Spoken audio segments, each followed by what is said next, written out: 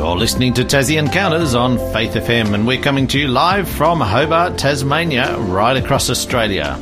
Each weekday at 9 a.m, you can hear what the Bible says about past, current and future events. You can learn how to study the Bible more effectively. You can get to know who God is, why we're here and where we're going. And you can experience personal encounters with Jesus. I'm your host, Jason Cook, and today we have Peter Watts in the studio. Welcome, Peter. It's great to be back again, Jason. How have you been, Peter? I have been well. I'm thoroughly well. I went for a nice brisk walk this morning in the very, very cold weather. It was 2 degrees this morning. The last 2 mornings I've had to spend considerable time washing down the windscreens. I actually took my wife to the airport at 4:30 this morning. Oh, did you? I had to get out early, start the car up, warm it up, wash the screens down. In the dark. There's a bit of an ice around on the screens. What have you been up to, Peter? So we've been running the Is God for Real series, which is an apologetic series. What does apologetics mean? It means that we give reasons for the belief and the faith that we have. We look at some of the evidence for the existence of God, for the reliability of Scripture, and some of the prophecies in Scripture. And we're actually going to be looking at a prophecy today in Daniel, in the book of Daniel, that we're talking about too. So we've been running that, and just for those that may be in the Hobart area, we're going to be continuing our series on Wednesday night, 7 p.m. It's a change of location. It is a change of location. We were at the Glenorchy Football Club, but we are going to be this coming Wednesday night at 7 p.m. We will be at the Glenorchy Seventh-day Adventist Church, which is at 518 Main Road, Montrose. That's 518 Main Road, Montrose. That's 7 p.m. Wednesday. We're going to be talking about the rest of the story and history's greatest hoax. So I'm looking forward to that. Awesome. Now, we've got a fair bit to cover today, so we're going to get into our program pretty quickly, but I will give the number for our show today. That's Tassie Encounters, 0488 880 891. We've got 2 offers today. We will let you know about that later. We've got 2 offers. We've got a book and a small little tract that we'll be giving away. We'd love you to text in. We've got a question, and if you've got any personal questions yourself, we'd love to hear from you as well. So do text us in on that. Now, this is our series called Daniel and the God of Wisdom. We last week studied Daniel chapter 1, and there was no prophecy in that. But it was, I guess there was a bit of wisdom in that. There was a bit of wisdom, that's right. Well, Daniel was found to be, Daniel and his friends found to be 10 times wiser by following God's plan than following the Babylonian plan. And so, that set us up nicely. And I think we should mention that the book of Daniel is in 2 halves, effectively. The first 6 chapters are more historical events that take place while Daniel is living in Babylon. And then chapters 7 to 12 are more prophetic. What we're going to study today is Daniel chapter 2. Now, this is partly prophetic. And it is. Well, it's both. It is something that happened while Daniel was living in Babylon, but it actually is about a dream that the king has, and it's a prophecy and as well. And this, in fact, is one of the most amazing prophecies in Scripture. It's one of the simplest, and it was the passage of Scripture that helped me to believe that the Bible was divinely inspired. So it's very important for me personally. For me too. I think some of these prophecies of Daniel really have helped me have absolute confidence in the Bible. Yeah. And so let's get into it. And what we're going to do this morning is we're going to read through a fairly large amount of Scripture. It's a long chapter. It is a long chapter, and there's a lot of setup before we get to the details of the prophecy and the interpretation of the prophecy. And because we want to cover every verse, we're going to read every verse. And so we're going to do a little bit of reading. And last week we talked about Daniel and his friends have arrived in Babylon. They were taken captive from Jerusalem, and they've settled in now, and we're going to read this chapter, Daniel chapter 2. And if you have your Bibles, you can read along. And I'm going to get you, Jason, to read the first 7 verses, and then I'm going to read through verses 8 to 16. So we're going to read a little bit of Scripture here from Daniel chapter 2. Okay, and this is reading from the New King James Version, and it's titled Nebuchadnezzar's Dream. Now in the 2nd year of Nebuchadnezzar's reign, Nebuchadnezzar had dreams, and his spirit was so troubled that his sleep left him. Then the king gave the command to call the magicians, the astrologers, the sorcerers, and the Chaldeans to tell the king his dreams. So they came and stood before the king, and the king said to them, I have had a dream, and my spirit is anxious to know the dream. Then the Chaldeans spoke to the king in Aramaic, O king, live forever. Tell your servants the dream, and we will give the interpretation. The king answered and said to the Chaldeans, My decision is firm. If you do not make known the dream to me and its interpretation, you shall be cut in pieces, and your houses shall be made an ash heap. However, if you tell the dream and its interpretation, you shall receive from me gifts, rewards, and great honour. Therefore tell me the dream and its interpretation. They answered again and said, Let the king tell his servants the dream, and we will give its interpretation. All right, so let's just do a little bit of commentary on this before we read further. Are you going to say something there, I can tell? Well, it's interesting, isn't it, that he really just couldn't remember this dream, but he expected his... What are the Chaldeans? Well, the Chaldeans. So the Chaldeans. Chaldeans. Maybe you've heard of Ur of the Chaldees, which is where Abraham was born. It's an area of Mesopotamia. Yeah. And so. So these were wise people, were they? They are. They're his astrologers, his magicians. These are the so-called wise men of Babylon. And he's basically saying, maybe some of our listeners have had this experience. They've had a dream. And woken up, and it's a very vivid dream, but then in 20 minutes you can't remember it anymore. That's happened to me many times. And so this has happened to the king, and the king knew that the dream was important. It's fascinating. We've discovered in archaeology that there are tablets that tell us about dream omen tablets that tell us that dreams were important to the Babylonians.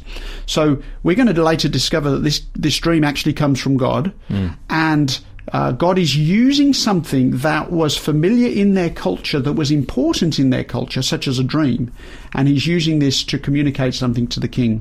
So one of the points I was just going to, well, maybe we'll carry on. I'll do a little more reading. So he's basically said, look, you're the wise men. Tell me what I dreamt, and tell me what it means. Yeah.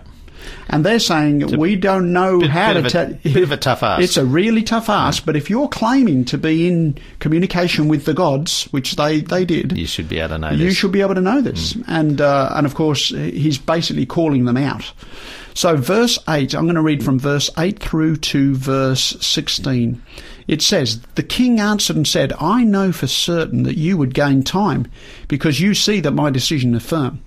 If you do not make known the dream to me, there is only one decree for you. For you have agreed to speak lying and corrupt words before me till the time has changed. Therefore tell me the dream, and I shall know that you can give me its interpretation. The Chaldeans answered the king and said, There is not a man on earth who can tell the king's matter. Therefore no king, lord, or ruler has ever asked such things of any magician, astrologer, or Chaldean. It is a difficult thing that the king requests, and there is no other who can tell it to the king except the gods, whose dwelling is not with flesh. For this reason the king was angry and very furious. I mean, that's not just furious, but very furious. And gave a command to destroy all the wise men of Babylon. So the decree went out, and they began killing the wise men. And they sought Daniel and his companions too, to kill them. So Daniel and his companions are regarded as sort of apprentice wise men, if you like. Verse 14, Then with counsel and wisdom Daniel answered Arioch, the captain of the king's guard, who had gone out to kill the wise men of Babylon. He answered and said to Arioch, the king's captain, Why is the decree from the king so urgent? Then Arioch made the decision known to Daniel. So Daniel went in and asked the king to give him time that he might tell the king the interpretation. So here, this is how Daniel is drawn into it. So first the king has the dream. He asks his wise men to tell him what the dream is and what it's all about. They can't do that. So he's now angry with them because basically they're masquerading as people who can predict the future, as somebody who can talk to the gods. And when this crucial moment comes, they can't do it for the king. So the king is angry. He's threatening to kill them. And then Daniel is counted amongst the wise men, as we saw from last week in Daniel chapter 1, where he was, brought into that circle. And he's going to ask the king if he can have some time, because he's going to put it before God. It's interesting, isn't it, that the Chaldeans also asked for time, in essence, but they weren't granted that, and Daniel is granted time. Yeah, well, he's going to ask for that, and it's quite interesting. You remember in last week's study, in chapter 1, it says, and God brought Daniel into the favour of the official. You remember that? And I think that there's something here where God is bringing him into favour with the king and so forth, so that he can influence this great empire through this one Hebrew individual, and through these dreams. God is going to be able to influence that king. Should I read the next bit just before our break? Yes, let's read 17 to 23. It says, Then Daniel went to his house and made the decision known to Hananiah, Mishael, and Azariah, his companions, that they might seek mercies from the God of heaven concerning this secret, so that Daniel and his companions might not perish with the rest of the wise men of Babylon. Then the secret was revealed to Daniel in a night vision, so Daniel blessed the God of heaven. Daniel answered and said, Blessed be the name of God for ever and ever, for wisdom and might are his, and he changes the times and seasons. He removes kings and raises up kings. He gives wisdom to the wise, and knowledge to those who have understanding. He reveals deep and secret things. He knows what is in the darkness, and light dwells with him. I thank you and praise you, O God of my fathers. You have given me wisdom and might, and now made known to me what we asked of you, for you have made known to us the king's demand. All right, terrific. So here he's asked God for wisdom. God has given him that dream, and now he's set up ready to be able to tell that to the king. We're going to go to a break, and this song is all about this dream. In the ancient land Chaldea, in the mind of a troubled king, came a dream of power and meaning, yet the dreamer forgot everything. But another who dreams of our future will never forget what he sees. So let's believe this dreamer, please. The forgetter was Nebuchadnezzar, who called his magicians in, but they couldn't see much there, and they trembled with fear and chagrin. Oh, children, remember the Spirit, who knows every dream we've dreamed, who tells us we are highly esteemed. The king dreams, he sees the future, our deliverance at last. The king dreams when every dreamer fails. The King of dreams holds us fast. It's his faith, the faith of Jesus, that inspires us to believe. In our brokenness, he sees us as what we at last will be. The king dreams, the king dreams.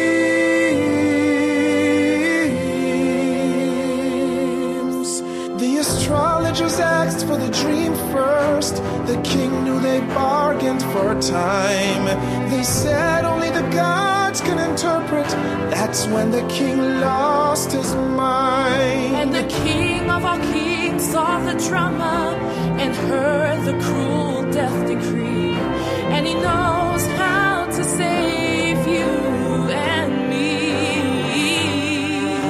When Daniel heard of the sentence, to the God of heaven he pled.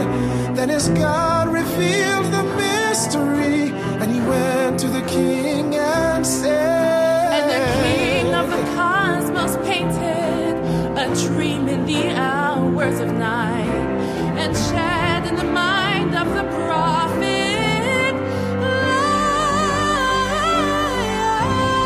He believes in us, so we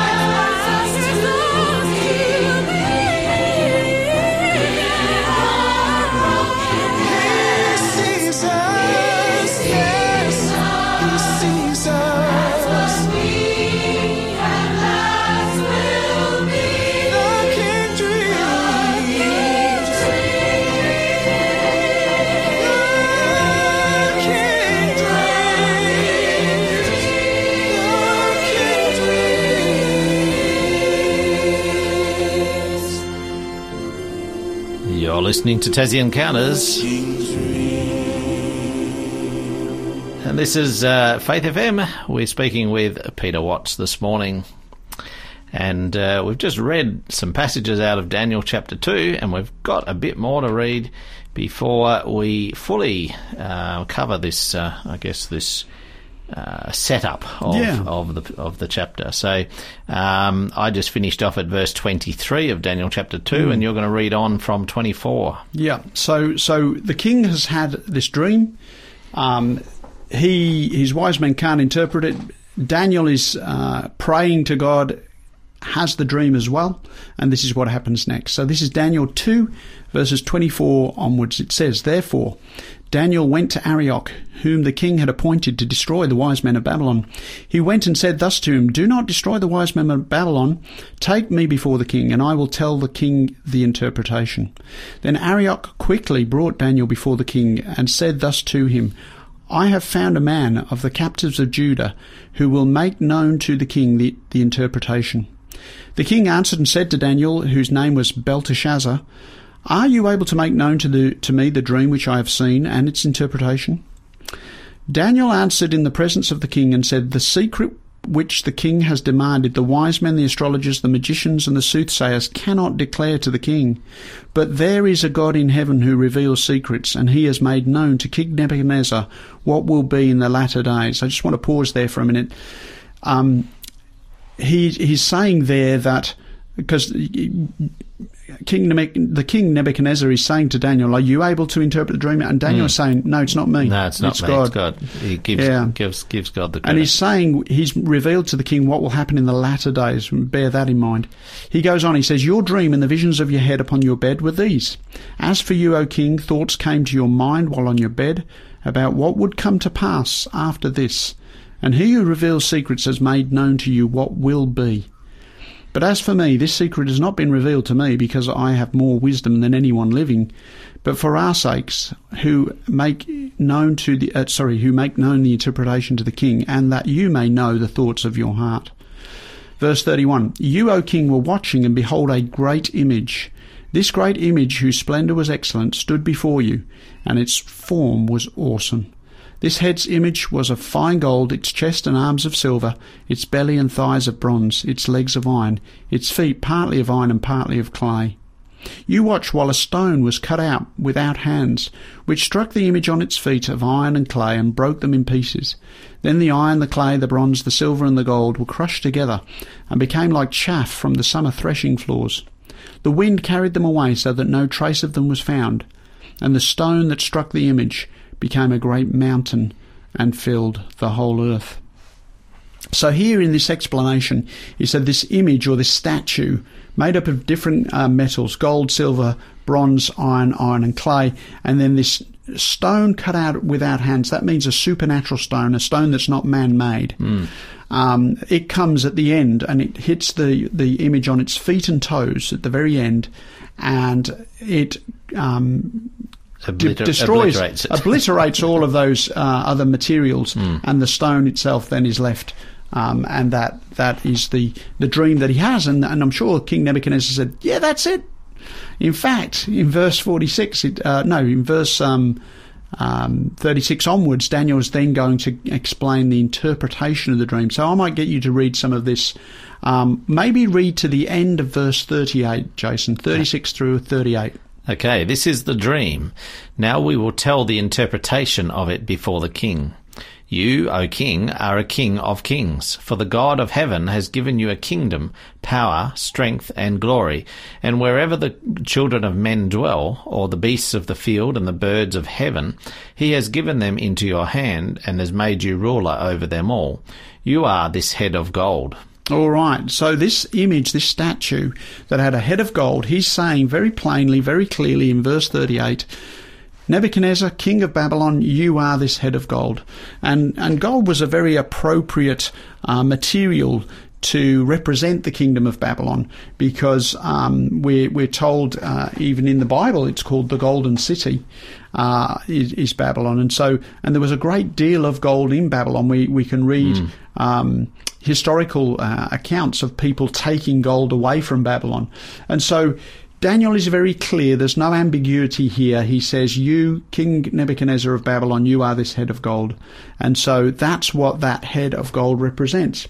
But of course, the interpretation of this prophecy is going to continue. And so we have verse 39, which I'll get you to read, Jason. But after you shall rise another kingdom inferior to yours, then another, a third kingdom of bronze, which shall rule over all the earth. All right, so in this one verse, verse 39, you have two other kingdoms. It says, another kingdom shall arise inferior to yours. That's the silver and the chest and arms of silver. Yep. And then it says a third one, but we'll talk about the second one for a moment.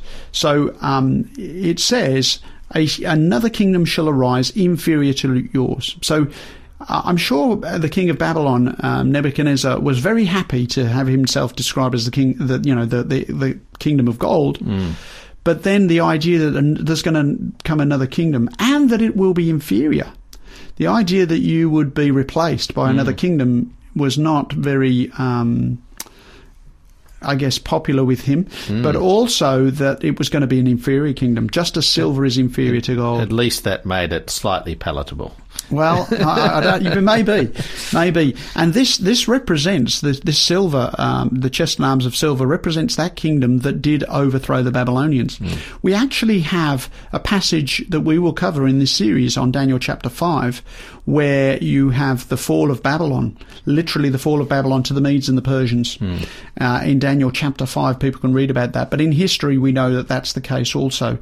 Cyrus of the Medes and the Persians, he came and overthrew the kingdom of Babylon and led the Persians to victory there. And it's interesting to note, silver was the currency of Persia. If you go to the museums, you can go to the museums in Iran. I've been there. You can go to the Louvre Museum in Paris and you can see silver artefacts from the Persian period. Not only that, I was watching a quiz show in Australia here a few months back, and it was saying, can you name the top 20 silver-producing countries in the world, and Iran is one of them. Wow. And so that was also fascinating to me. Iran is the modern-day Correct. Medes in Persia. Well, yes, if we think about the empire of the Persians, it's where Iran is today. And in fact, you know, many people will have, I saw an ad last night on the telly for Persian rugs. People have got Persian rugs, Persian cats, people can think of the Persian Gulf. And I had a friend who I used to work with who was from Iran, but he was very proud of his Persian heritage. So that second kingdom that was inferior to Babylon was the Medes and the Persians, and they overthrew the kingdom of Babylon in 539 BC, and they ruled. And then there was a third kingdom of bronze. Yeah, so that verse 38, it says, then a third kingdom of verse bronze. Verse 39, that's in. Yes, yep. Sorry. Thank you for correcting me there, Jason. Verse 39, a third kingdom of bronze. So this third kingdom of bronze, of course, represents the next kingdom. After the silver, we have the bronze, and that represents the kingdom of Greece under the leadership of Alexander the Great. And if you think about it, we mentioned before that there's a lot of silver artifacts associated with Persia. Well, the Greeks used to have bronze swords and bronze shields. And so that was a fitting emblem for them too.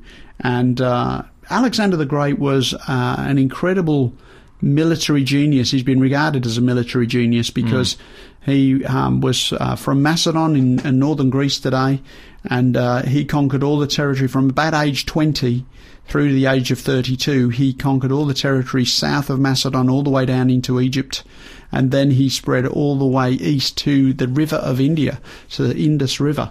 And in fact, I was in India some years ago, and I was in a building that was dedicated to Queen Victoria, and there were some paintings there, and a painting of Alexander the Great meeting some of the people from India. You know, obviously it's a painting that was painted much later, but it's depicting that event. And so we've got up to verse 39, and we've seen these three kingdoms. There are other kingdoms to come, and we've got more to say about this prophecy. We do. We're going to go to a break. This is the perfect wisdom of our God, and of course God's wisdom gave Daniel the interpretation of this dream. If you've got any questions about Daniel, text us in on 0488 880 891.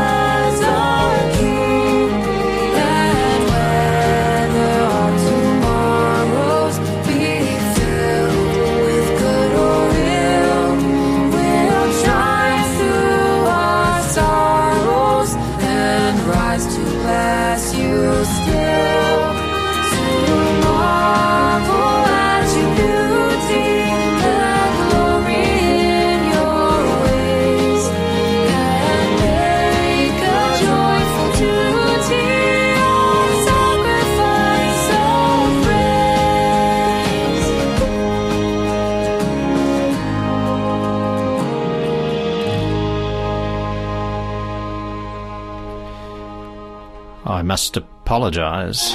This program is made possible by the support of Adventist World Radio. I did announce the wrong song. That song was O God Beyond All Praising. Well, I still enjoyed that song. Yeah, I recognise the tune. So there we go. And Daniel was praising God earlier after the prayer was answered of that dream. Now, Naomi's texted in from Western Australia. Is that what you're wanting to say? We'll say hello to Naomi anyway. Hey, Naomi. Yes, so thanks, Naomi, for texting in, and we've got some listeners over in the USA, perhaps listening live on the app or the website. Well, welcome to them. Yeah. Now, where did we get to, Peter? All right, so we were up to Daniel chapter 2 and verse 39, which says that there would be another kingdom after the Babylonian kingdom. So Babylon was represented by the head of gold, and then that second kingdom of silver was representing the Medes and the Persians, which overthrew Babylon in 539 BC. And then it says in the latter part of verse 39, a third kingdom of bronze shall rule over all the earth, and that represented the Greek kingdom, the Greek Empire under the leadership of Alexander the Great. But the prophecy continues, and it continues in verse 40. So I'm going to get you to read verse 40, Jason. And the fourth kingdom shall be as strong as iron, inasmuch as iron breaks in pieces and shatters everything. And like iron that crushes, that kingdom will break in pieces and crush all the others. All right, so this fourth kingdom that represented by the legs of iron in the statue is representing Rome. It represents the Roman Empire. And again, if we were just to look at history and say, well, which empire replaced the Greeks? Which empire took over domination from the Greek Empire? And of course, it was the Roman Empire. And maybe some of our listeners will remember the story of Cleopatra. They made a film about that. And Cleopatra was an Egyptian queen, but she was a Greek Egyptian queen. And of course, Julius Caesar went down there, and he had a relationship with Cleopatra, and then he died. He got assassinated, and then Mark Antony had a relationship with Cleopatra, and after that, after they both died, then the Romans took over Egypt, and so you see, the Romans ruling from that time on. So the fact that this was iron was mainly about the concept of crushing, is that what you're saying? Whereas the Babylon was literally known for its gold. I think it's fascinating to look at the materials that are used to describe the various nations. So, like I say, even in the Bible, Babylon is described as the city of gold. We've noted that the Persians used silver in their culture and were a silver producer. And then bronze, again, was used by the Greeks. And so when you come to the iron legs of Rome, it makes sense because they used iron swords, they used iron nails. If you think about the crucifixion of Jesus, it was Roman soldiers there that nailed him to the cross with iron nails. And all throughout the New Testament, you've got the Roman power ruling, the Roman Empire ruling. And so if you think about it, these kingdoms so far, Babylon, Persia, Greece and Rome, they're all major powers. They're major powers historically. They're major powers in the Bible. They're mentioned by name throughout the Bible.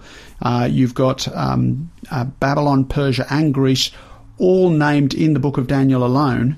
And then, of course, in the New Testament, the Roman Empire is dominating. You even have a book of the New Testament called the Book of Romans. So yeah, these four major powers we see large in history. In secular history, we have time periods also known as the Bronze Age and the Iron Age. Do they correlate with these Not periods? exactly, no. Okay. But that's what they're based on, I would say. But yeah, they're not exactly overlapping in that way. So we have these four major empires: the gold, the silver, the bronze, and the iron, representing Babylon, Persia, Greece, and Rome. So far, so good. But then we get to verse 41.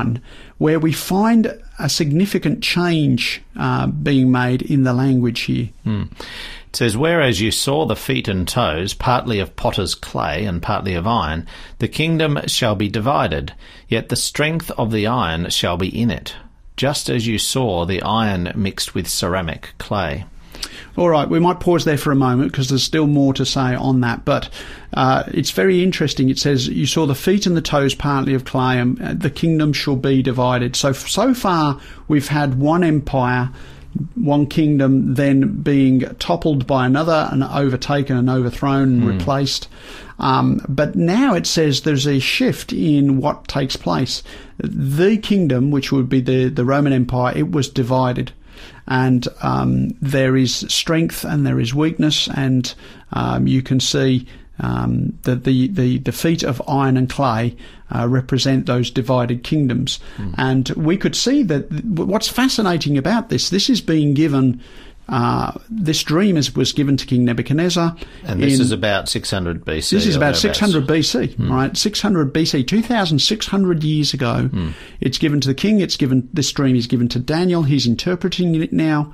And yet now we can see that if this is correct, and we're saying the legs of iron represent Rome, then we should see that Rome was not conquered by another kingdom, but rather that it was divided into other pieces. And that's exactly what happened in history. Is the Roman Empire was not conquered by one major empire, but rather it crumbled. And many of the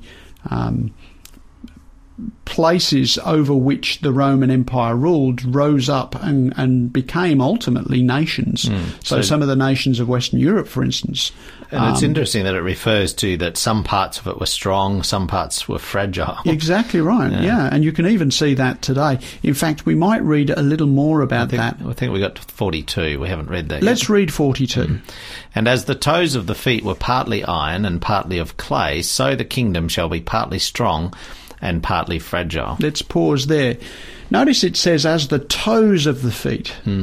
So you've moved from the legs, then into the feet, but now you're moving into the toes. This is talking about at the very end. So the very toes, the very tip of the statue or the image. And it's saying at the very end you're going to have partly strong and partly fragile kingdoms.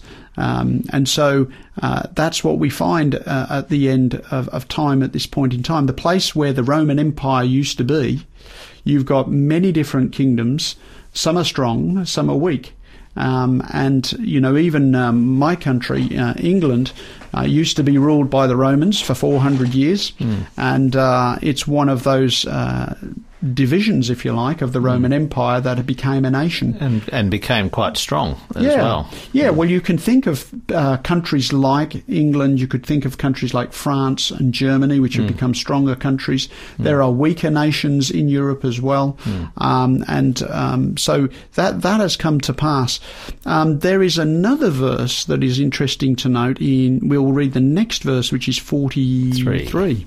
As you saw iron mixed with ceramic clay, they will mingle with the seed of men, but they will not adhere to one another, just as iron does not mix with clay. What does that mean, to mingle with the seed of men? Excellent question. So that's sort of an old English phrase, and what it means is when it talks about the seed of men, it's talking about offspring. Okay, so this is really talking about intermarriage between different parties hoping to bring strength through that intermarriage.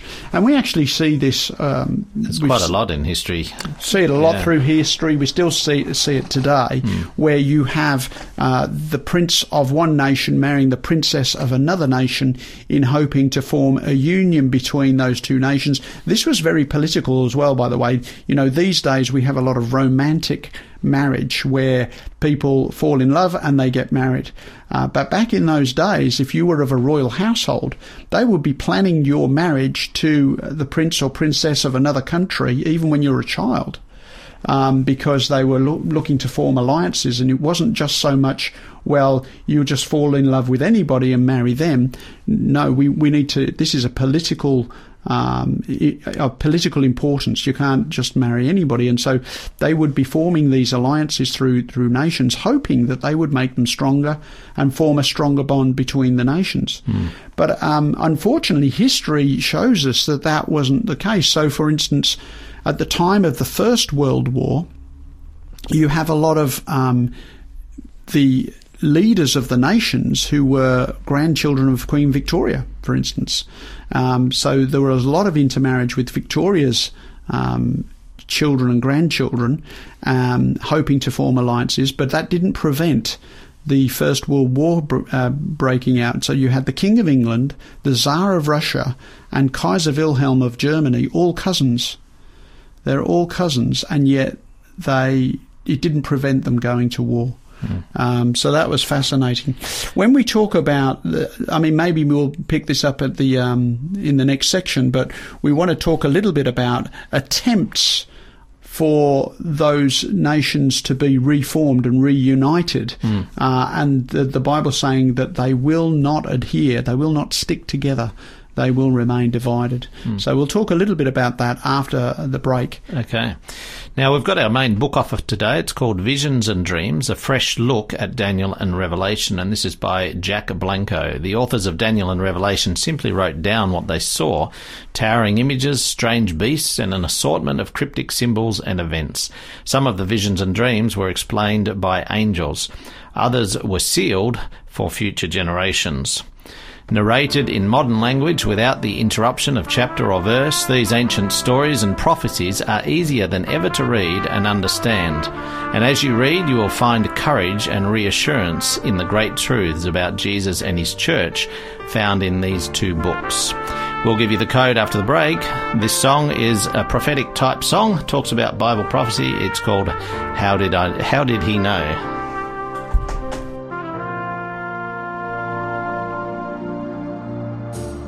Daniel knew the rise and fall of nations for thousands of years. How did he know? Jeremiah knew from the depths of a dry well that Jerusalem would fall. How did he know?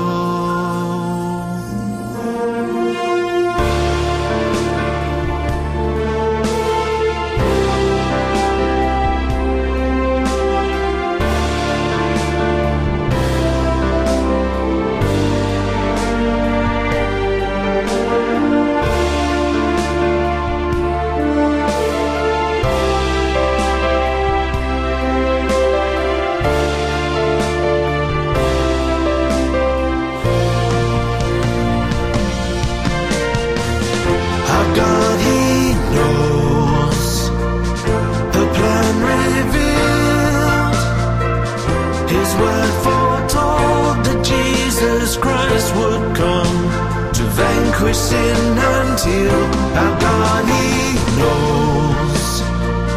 He shows the way.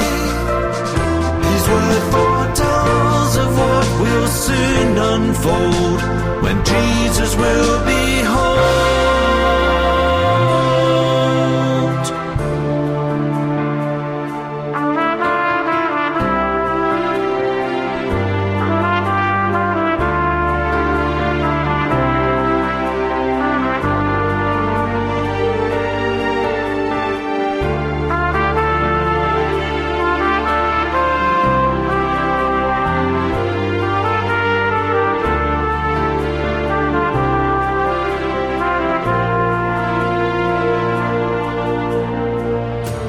Isaiah knew of the suffering Messiah. He would die for our sins. How did he know? Jesus knew, but dying on the cross would purchase us our lives. How did he know? God, He knows the plan revealed. His word foretold that Jesus Christ would come to vanquish sin until our God, He knows. He shows the way. His word foretells of what will soon unfold when Jesus will be. Our God, He knows. He made a way through Jesus' death and life. We reunite. We await that coming day. Our God, He knows. He shows the way. The one who was and is to come. The Spirit's Son.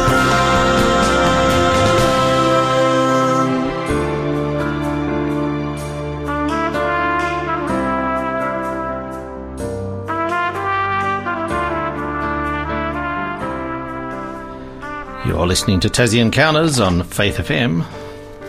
And that song was a combination of Dave Edgren, who wrote the lyrics to the verses, and myself, who wrote the lyrics to the chorus and produced the music. So, before the break, we had the book offer, Visions and Dreams, and I promised you the code for that. But I also mentioned we've got two book offers today. Or two offers today, should I say. One is the book offer, one is a tract, which has some information about this dream. It has the statue, and you might be interested in getting a copy of that. So the main book offer for today is, the code for that is Daniel 2 and the letter A at the end. We've got two offers today, so it's Daniel 2A and Daniel 2B. Daniel 2A is the offer for the book, Visions and Dreams, and Daniel 2B for the tract, which is titled An Ancient Prophecy Reveals the Future. So text us in on 0488 880 891. We'd love to get you a copy of these offers today. Now, Peter, we've got the very last bit of this dream to cover. All right, yes. So I just wanted to mention a little bit, as we talked in verse 43, that they would mingle with them, the seed of men. We talked about the intermarriage that took place between the nations to try and unite them. It says, but they will not adhere to one another, just as iron does not mix with clay. And so we see many attempts to reunite the Roman Empire through the centuries. We can think of people like Charlemagne. We can think of people like Charles V. Napoleon attempted to unite Europe. Even,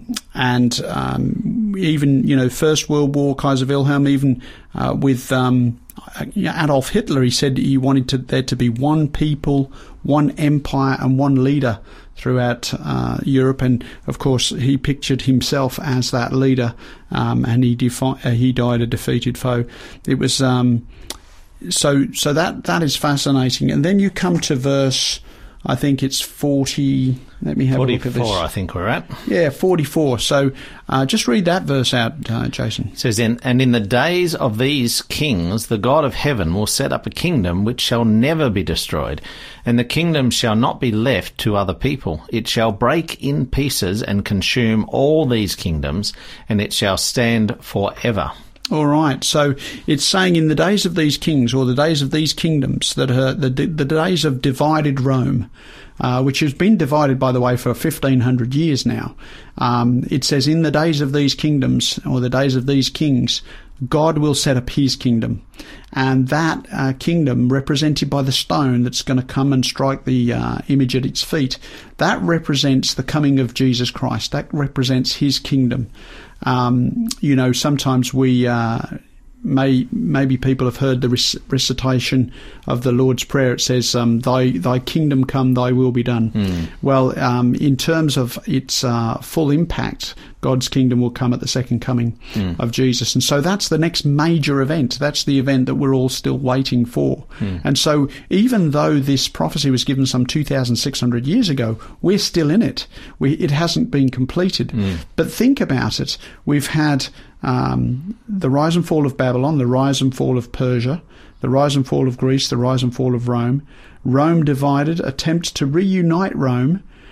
Those attempts have failed because the kingdom will be divided, the Bible says. And so 7 elements of this prophecy have already been fulfilled.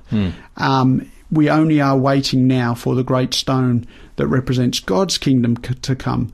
And that will complete this. And so that's what we're all looking for.